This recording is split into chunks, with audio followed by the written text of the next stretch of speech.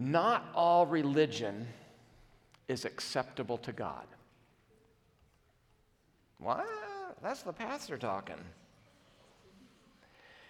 When I say that, I'm talking about all kinds of different religious people, whether they're Baptists or Methodists or Catholics or Presbyterians or whatever. And I include in that people who attend Peninsula Community Church. Not all religion is acceptable to God. You can spend your life being very religious and end up wasting your time. You can deceive yourself, but you never fool or deceive God. And sometimes if you're just doing religion, you might as well have spent your life fishing or bowling or swimming or whatever. Because those might have done just as much good as all your church attendance and your praying and your giving. James 1:26 says this, "Those who consider themselves religious and yet do not keep a tight rein on their tongues deceive themselves, and their religion is worthless. Religion that our God and Father accepts as pure and faultless is this," and he goes on. I read that verse just to say there is a religion that is worthless. There's a religion also that is pure and true. And so we have to be careful that we don't deceive ourselves, because that's the easiest kind of deception. We don't even know we're doing it.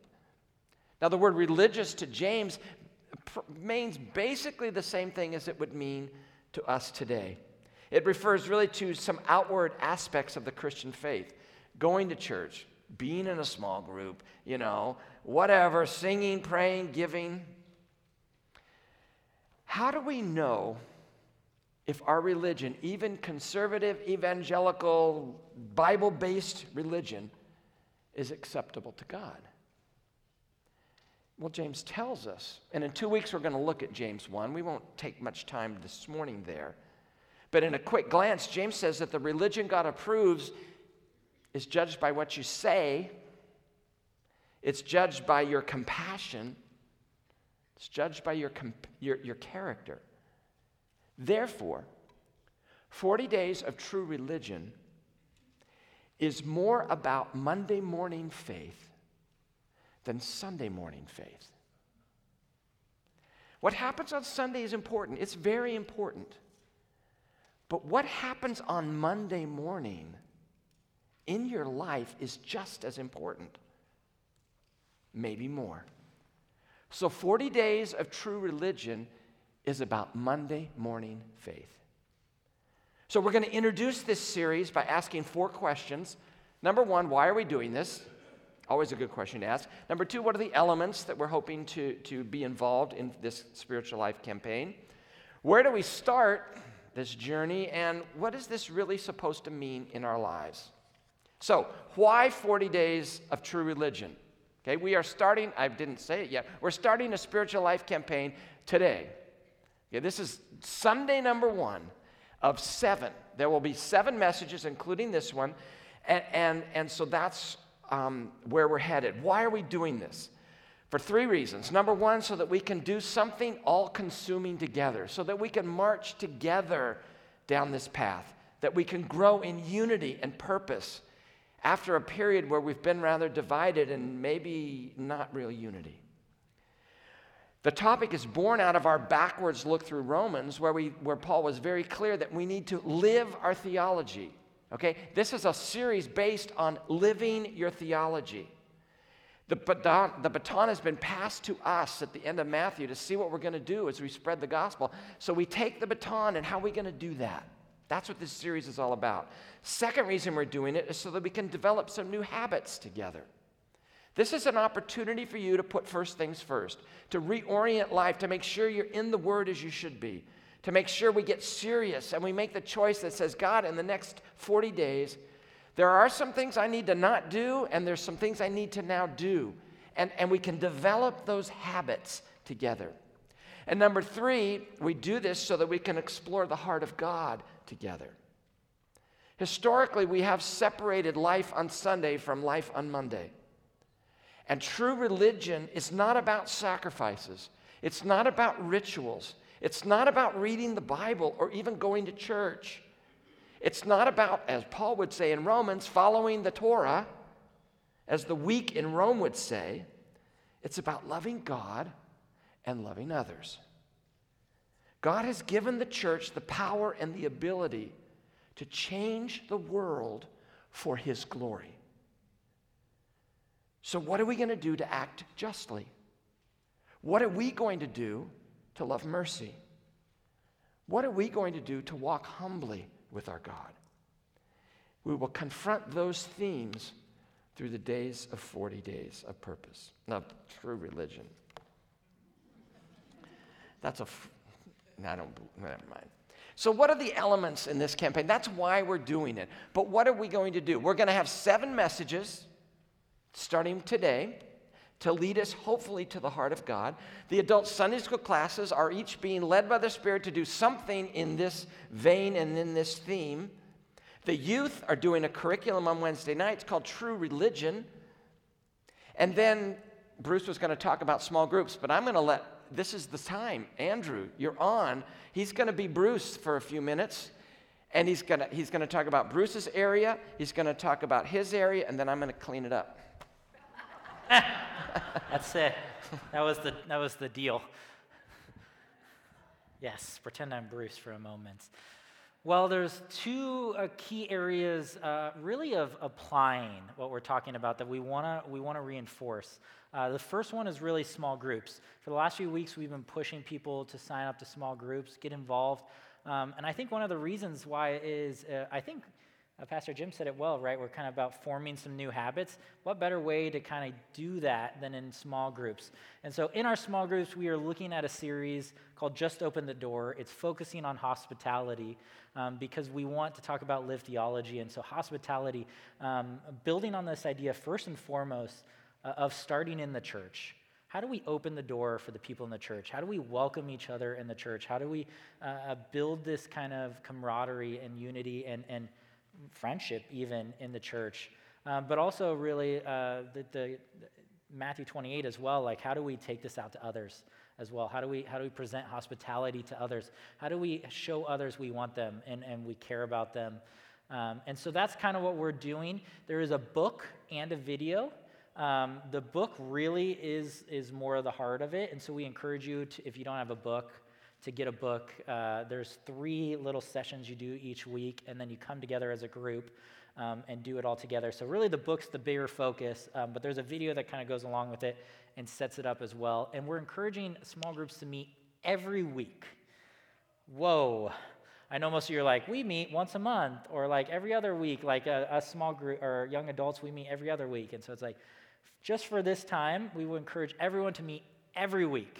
There's 6 sessions and an introduction if you started last week. And so we're encouraging everyone to meet every week. So you kind of follow up your Sunday morning message, and now you got to kind of get the application in the small groups. And the second thing we're doing, which is also really affirming the application of this stuff, is we're doing something called 100 tables. You'll see, hopefully next week, some decor called 100 tables. And the idea is to reinforce this hospitality. And so 100 tables really is simply this. It's, will you invite someone or join in someone in a gathering, sit and have a meal? It's so amazing to see how often Jesus just broke bread with people, how often he would share or do ministry over food. I think there's a real power of food when it comes to ministry. And so we're inviting everyone to do that. We want to see if we can get 100 individual different meetings through our church, 100 different tables where people are getting together, they're talking, they're doing life, they're living their theology together, they're praying, and in a sense doing life together. And then when you do, though, you're supposed to take a vertical picture and you're supposed to send it in to us so that we can highlight you. We want to build this big art piece outside showing everyone the 100 tables. We might have some pictures real quick to show you real quick. So just this last week, we were invited to a table. We didn't host. Katie and I didn't host. We were invited to a table. So this is Dennis and Jess. They're young adults.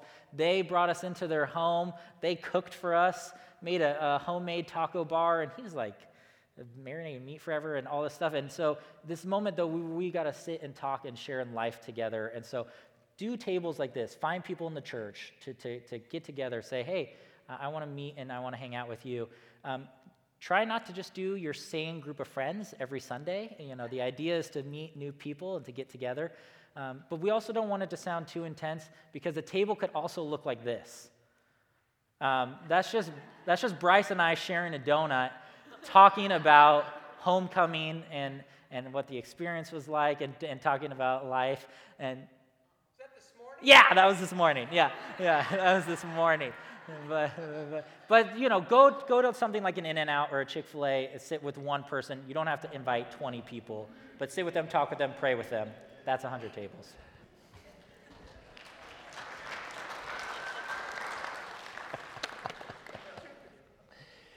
The goal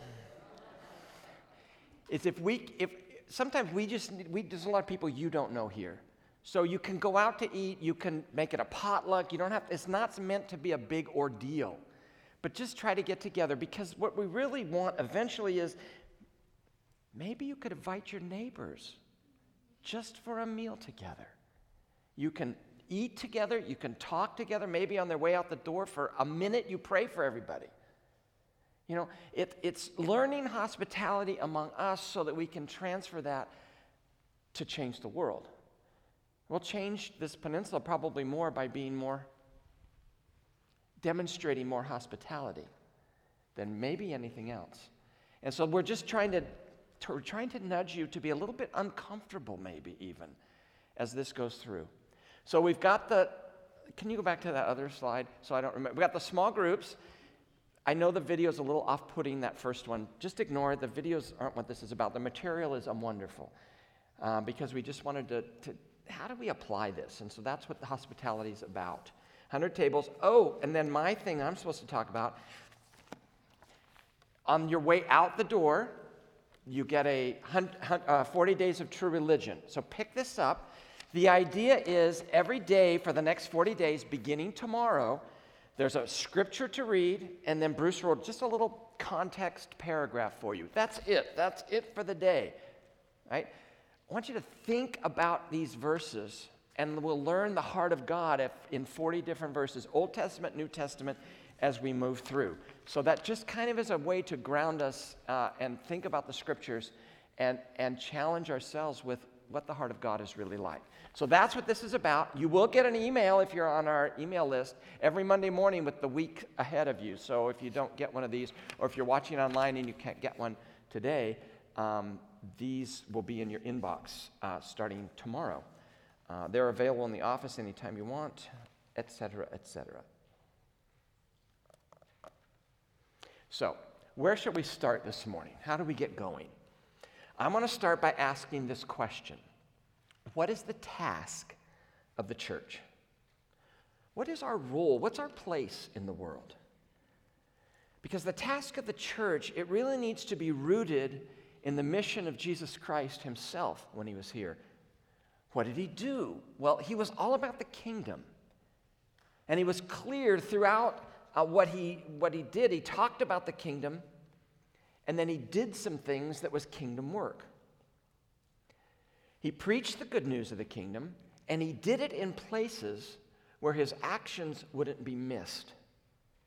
So as his church, if that's what Jesus is about, talking about the kingdom and doing the kingdom, then the church must be doing the same thing. It's important what we say, and it's important what we do. We've spent enough time in the Gospels to know that Jesus delighted in spreading that good news, and where oftentimes among the hurting and the poor and the weak. So it's not surprising that God has commanded us to care for the weak and the poor just as well. So let's look at the task God gave his people. We're going to start in the Old Testament. What were they supposed to do? Then we'll move to the New Testament. What were they supposed to do? Or what are we supposed to do?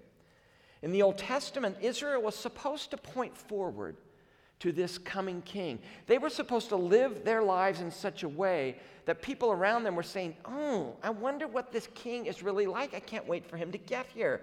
They were a sneak preview of the coming attraction. And people were supposed to say, wow, these people are really different. I can't wait to meet their king. Now, among the commands God gave to his people were these, you got to have a Sabbath, a day of rest for you and for the alien living in your land. The Sabbath year, it canceled debts for Israelites. The Old Testament allowed for poor people to glean in the fields, to pick up that which was left so they wouldn't be hungry, pick up the scraps. Old Testament slaves were freed, and they equipped the slaves to be productive. The Jubilee year, the 50th year, it released slaves. It returned the land to its original owners. And the goal was very clear, Deuteronomy 15:4. However, there need be no poor people among you. For in the land the Lord your God is giving you to possess as your inheritance, he will richly bless you, if only you fully obey the Lord your God and are careful to follow all of these commands I'm giving you today. There weren't supposed to be poor people. Unfortunately, Israel didn't fulfill its task. They were a lousy sneak preview of the kingdom and of the king. And so God sent them into exile. Why did God send them into exile? First thing that comes to our mind is idolatry. We picture them running every morning to their idols and their little shrines, which is true. They were. But listen to the words of Isaiah. Isaiah 1, verse 10. Hear the word of the Lord, you rulers of Sodom. Listen to the instruction of our God, you people of Gomorrah. The multitude of your sacrifices, what are they to me, says the Lord? I have more than enough burnt offerings of rams and of the fattened animals. I have no pleasure in the blood of bulls and lambs and goats. When you come to appear before me, who asked this of you? The trampling of my courts.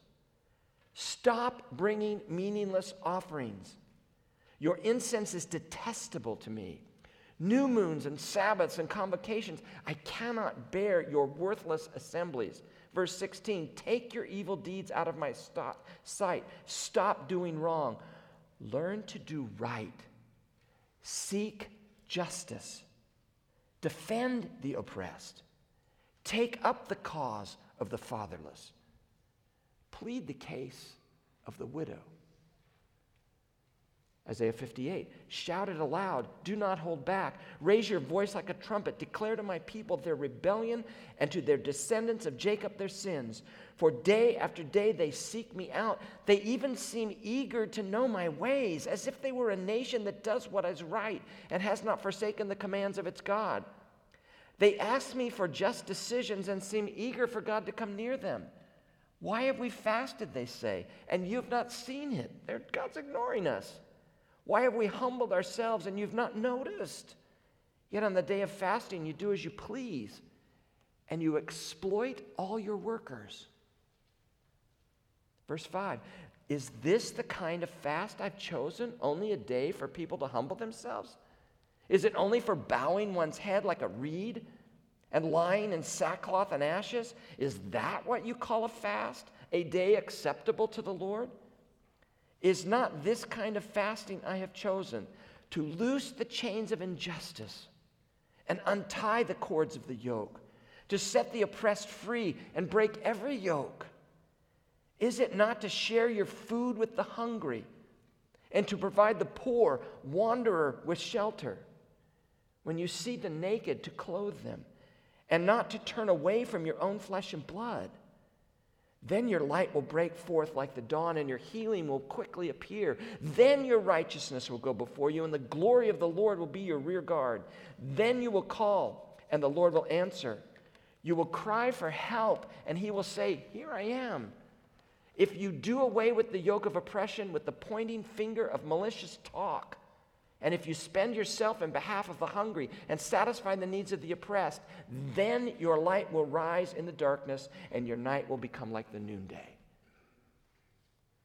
Why are they sent into captivity?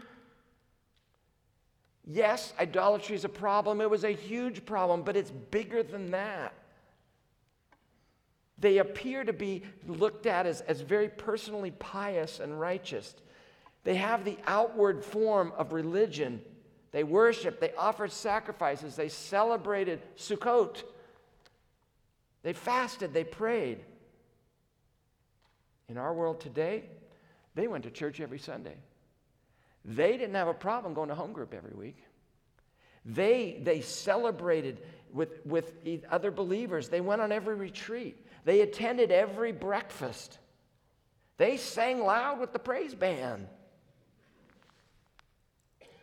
But God was disgusted with them.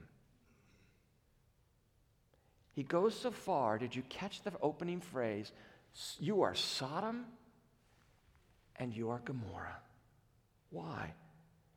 Because Isaiah made it clear that they failed to care for the poor and the oppressed. He wanted his people to loose the chains of injustice and not just go to church. He wanted them to clothe the naked, not just go to home group. He wanted his people to spend themselves on behalf of the hungry, not just sing praise songs. Personal holiness and corporate worship are essential to the Christian life, but they must lead to lives that act justly and love mercy. That's the Old Testament. What about the New Testament? God's people at the church, we are more than a sneak preview.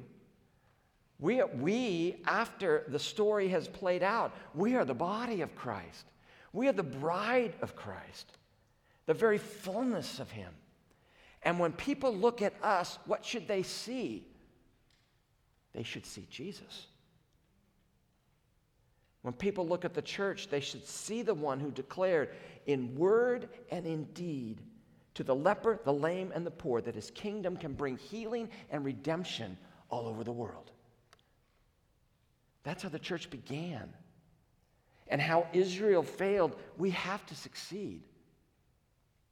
1 John 3:16, you know John 3:16. 1 John 3:16 says this, "This is how we know what love is. Jesus Christ laid down his life for us, and we ought to lay down our lives for our brothers and sisters. If anyone has material possession and sees a brother or sister in need, but has no pity on them, how can the love of God be in that person? Dear children, let us not love with words or speech, but with actions and in truth." And that ought to cut to the heart of every American church. By any measure, we are the richest people this planet has ever seen. And yet at no time in history has there ever been greater economic disparity than there is today. Economists say, for most of human history, there was little economic growth and relatively low economic inequality. But in 1820, everything changed. The Industrial Revolution changed everything. The average per-person income in rich countries was only about 4 times greater than the average in a poor country back in 1820. But today, the Industrial Revolution has hit. It didn't hit everybody equally. They say today Americans live on about $165 a day on average. And yet about 1 billion people live on less than $1 a day. And 40% of the world's population, 2.6 billion people, live on less than $2 a day. If God's people in both the Old Testament and the New Testament were supposed to care about the poor when the relative economic disparity wasn't as great, what about today? If anyone has material possessions and sees a brother or sister in need, but has no pity on them, how can the love of God be in that person? What's the task of the church? It is to embody Jesus Christ by doing what he said and presenting his message around the world. To declare in both word and deed that Jesus Christ is the King of Kings and the Lord of Lords. He brings a kingdom of righteousness, justice, peace. And the church needs to do this and proclaim this where Jesus did it and proclaimed it. Among the blind, the lame, the sick, the outcast, and the poor. But 40 days of true religion is not going to be about creating guilt. That's not what this is about. It's not supposed to transform us into social gospel warriors. I do want us to open our hearts and our eyes to what the Scripture says, so that Scripture can do its work in our heart. So, last question, what does this series mean? And here's where I really want you to listen carefully. Turn in your Bibles to Luke chapter 10, verse 25. During these 40 days, you are not going to like everything that the Bible says, and you probably are not going to like everything that I say. We cannot let modern political persuasions color this series. I'm not going there. And I'll say it up front. If I do not offend you at some point, then you are not listening. There is no way we walk through this without, offending someone on all sides. But I want you to listen to me as I start this series. You know the story of the Good Samaritan. It's in Luke 10, starting at verse 25. We're not going to walk through the parable. I'm assuming a general knowledge of what the parable's about. You know the plot line. I want us to look at two things, though. The question at the beginning, which prompts the story, and the application of the story to life at the end. Because I think the opening and the closing set a tone for the next 40 days. And from this parable, this series, I think, means two things that I can take away from this. Number one, the lesson I want us to see in this parable is this. This series, or this parable, will ask a question about eternal life. That's what the parable's about. The story is found only in Luke. It's a question from a lawyer. A lawyer was a scholar dedicated to study, and religion and civil law mixed in those days. It was the same thing. And he's coming up to this itinerant preacher from the backwaters of Galilee to ask him a question. And in verse 25, it says this: on one occasion, an expert in the law stood up to test Jesus. "Teacher," he asked, "what must I do to inherit eternal life?" The subject is eternal life. Jesus says, "What is written in the law?" he replied. "How do you read it?" Jesus doesn't say, well, this is the gospel. I mean, shouldn't he have told, this lawyer that, we've got this old covenant thing, but pretty soon I'm going to die and we're going to replace the old covenant with the new covenant, and there's going to be this crucifixion. Jesus says, no. What does the law say? Go back to the old covenant. What does it say? What does the law of Moses say as the place where eternal life is found? And it's like, oh, this isn't very Roman-esque. This isn't the book of Romans here. And lawyers,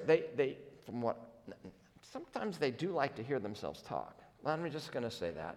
So when Jesus asks for his opinion, you can picture him clearing his throat, getting ready to give his good answer. And he does in verse 27. He answered, "Love the Lord your God with all your heart and with all your soul and with all your strength and with all your mind, and love your neighbor as yourself." Jesus says what? You've answered correctly. It's the same answer Jesus is going to give in Matthew 22. It's a great answer. It's orthodox. It's complete.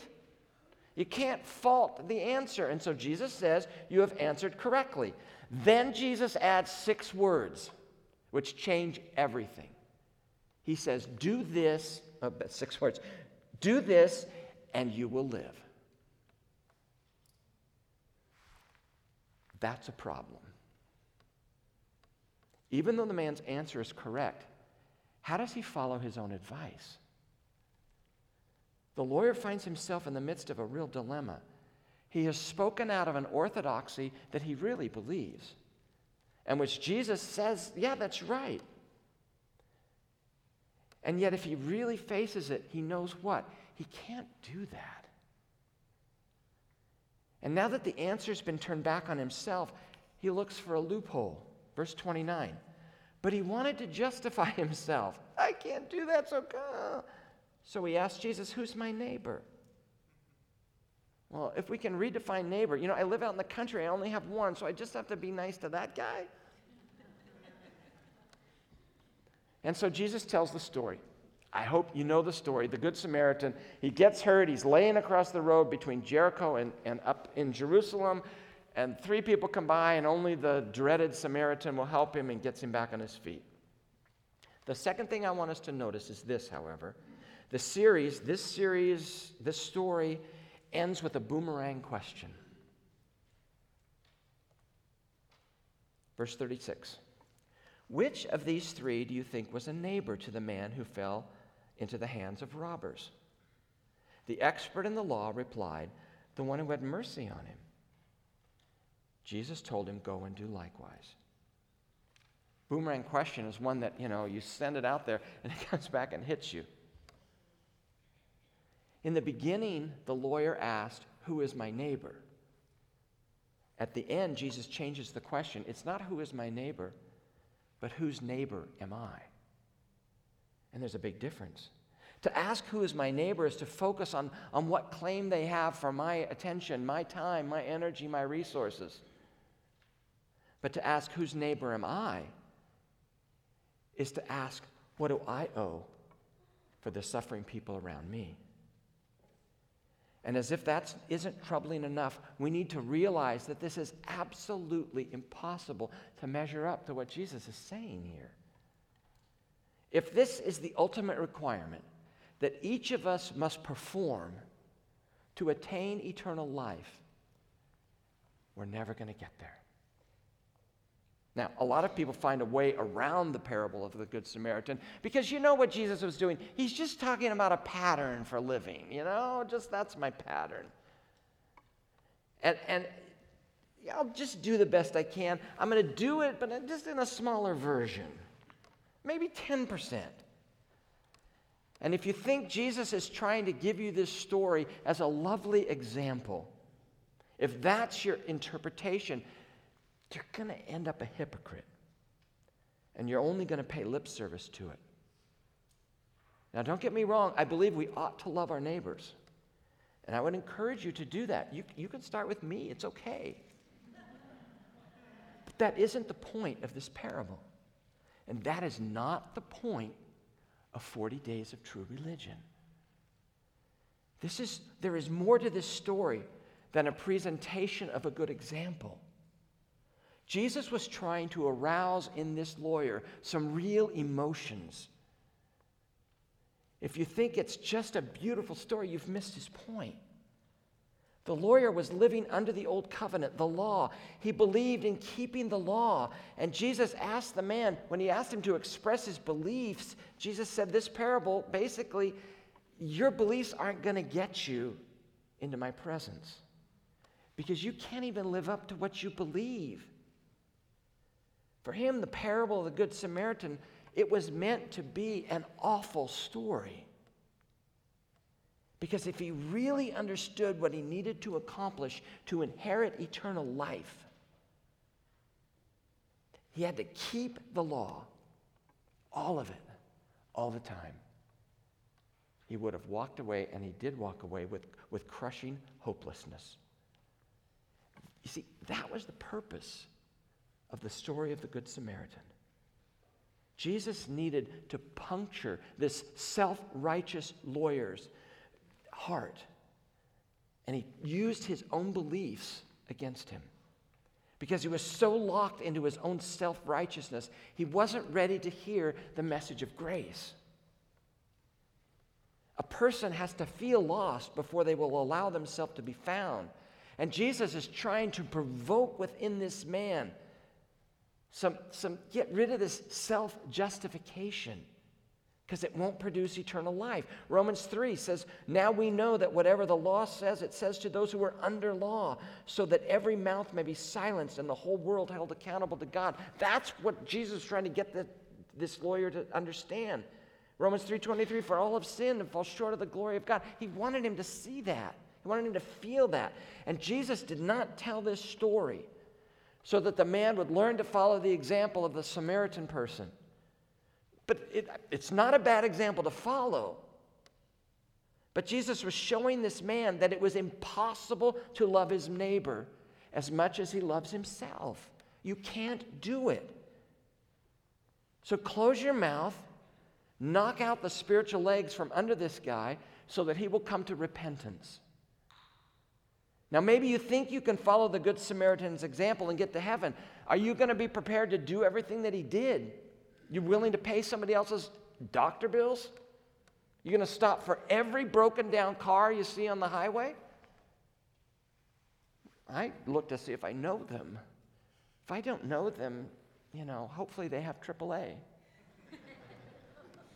When my kids were younger, we'd have little kids around now and then. I was a good dad. I changed my kids' diapers. Your kid comes to my house and needs a diaper change. Honey, the diaper needs changing. I didn't do very many foreign children's diapers. Your kids are great. I love them, but I don't love them as my own. This parable says, Jim, how much do you love your neighbor? Jesus says I should love everyone who's in need. He's telling me that I should love my neighbor as myself. That's hard to do. I don't even probably love my kids as much as I love myself.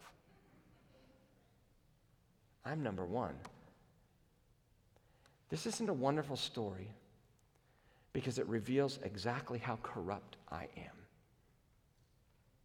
No wonder this parable causes so many people to sense that God is disappointed in them. The truth is that you will never squeak into heaven by trying to be like the Good Samaritan. You will fail like an earthquake. You'll be inadequate.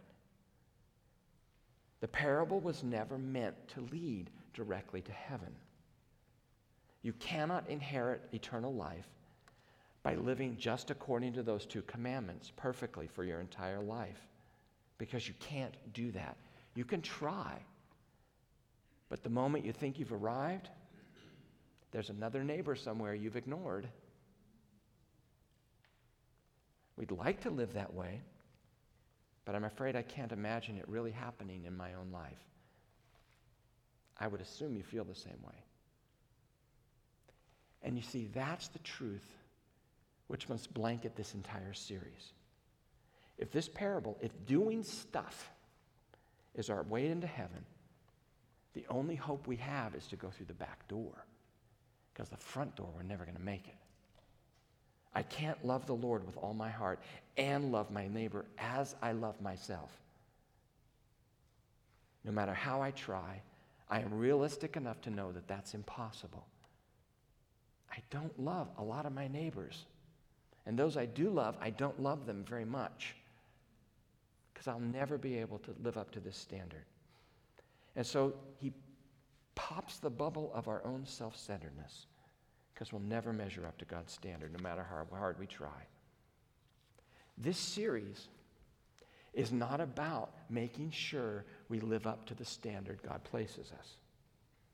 This series is about learning to discover one facet of the heart of God. And that Jesus, through doing that, if he brings us to our knees, so be it. But we should come pleading for his mercy. If you're not a believer, this parable is supposed to bring you to the conclusion that your only hope for inheriting eternal life is to accept what Jesus Christ did on the cross. Stop believing that you're good enough for God, because you'll never make it. Accept his remedy for sin. That his work on the cross is enough. He has already accomplished our salvation. I just believe. The Christian life is not a life of works. It is a life of faith. Romans 4:5. But to the one who does not work, but believes in him who justifies the ungodly, his faith is counted as righteousness. And when he walked away that day, the lawyer didn't know the rest of the story, that the Son of God was come. He was talking to him to personally purchase a brand new way to come to know God. And Jesus allowed himself to be spit on and mocked and nailed to a cross, and he'd hang there for all the lawyers of the world to see, so that people like you and me could have our sin washed away. Jesus let himself be crucified for me. Therefore now God, as I believe that, sees me as righteous. You see, you have to hold that truth in tension with what we're going to talk about for the next 40 days. Evangelism is important. It is very important.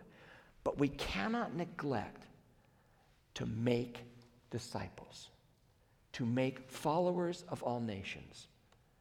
Young believers need to be trained with a biblical worldview so that they will say and ask the question, if Jesus Christ is Lord of all, how do I do farming? How do I do business? How do we run government? How do I live in my family? How do I do art? And on it goes. How do I do those things for the glory of God? Because if we fail to see our faith as including an all-of-life element, it will have devastating consequences wherever we go. And there is perhaps no better example of that than the nation of Rwanda. 80% of Rwandans claimed to be Christians when a bloody civil war erupted in 1994, in which the Hutu majority went on a rampage against the Tutsi minority and the more moderate Hutus. Over a period of 3 months, they killed 800,000 people. They were slaughtered, most of them Tutsis. And you ask, 80% Christian, how could this happen? One missions writer says the answer to that lies in the Rwandan church's failure to apply a biblical worldview, a kingdom perspective to all of life. He wrote, there were 2 authors, they wrote, for most Rwandans, Christianity was little more than a superficial, privatized veneer on a secular lifestyle characterized by animistic values and long-standing tribal hatred and warfare. The church was silent on such critical life and death issues as the dignity and worth of each person made in the image of God. In other words, the church in Rwanda lacked a Christ-centered, fully orbed kingdom perspective, and therefore it was not equipped to fulfill the Great Commission. It couldn't disciple the nation. And what was going on in Rwanda? The same thing.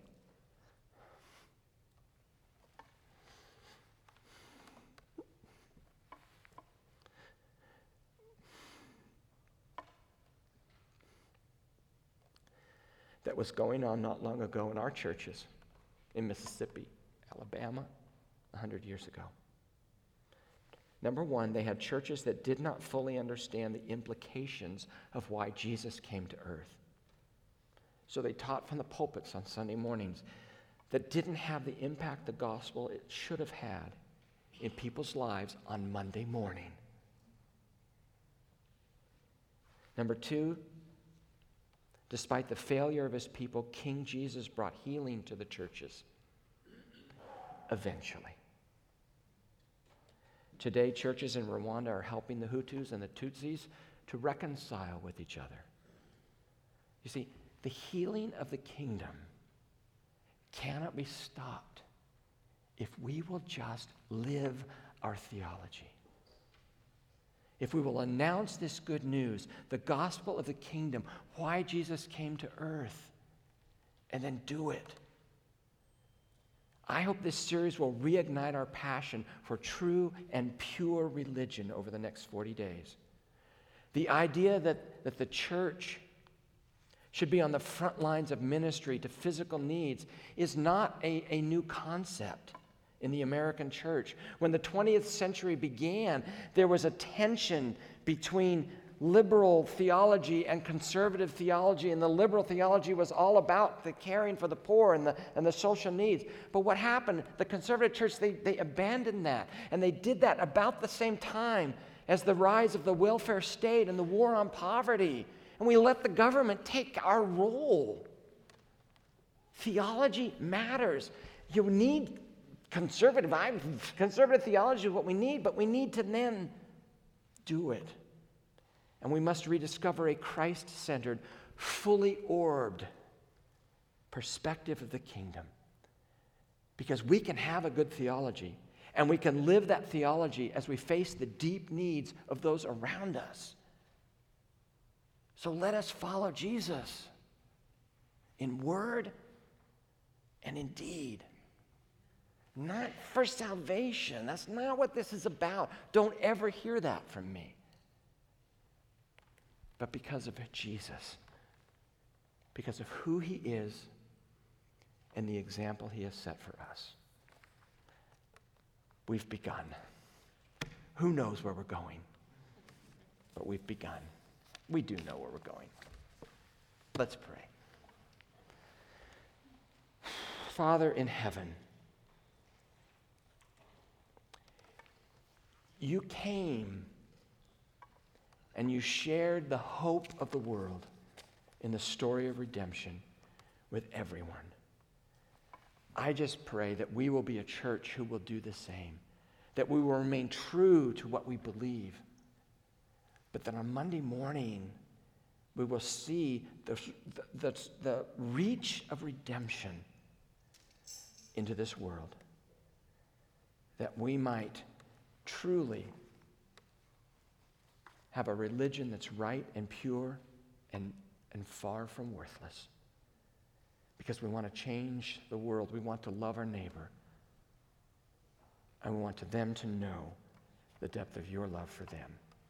In Jesus' name, amen.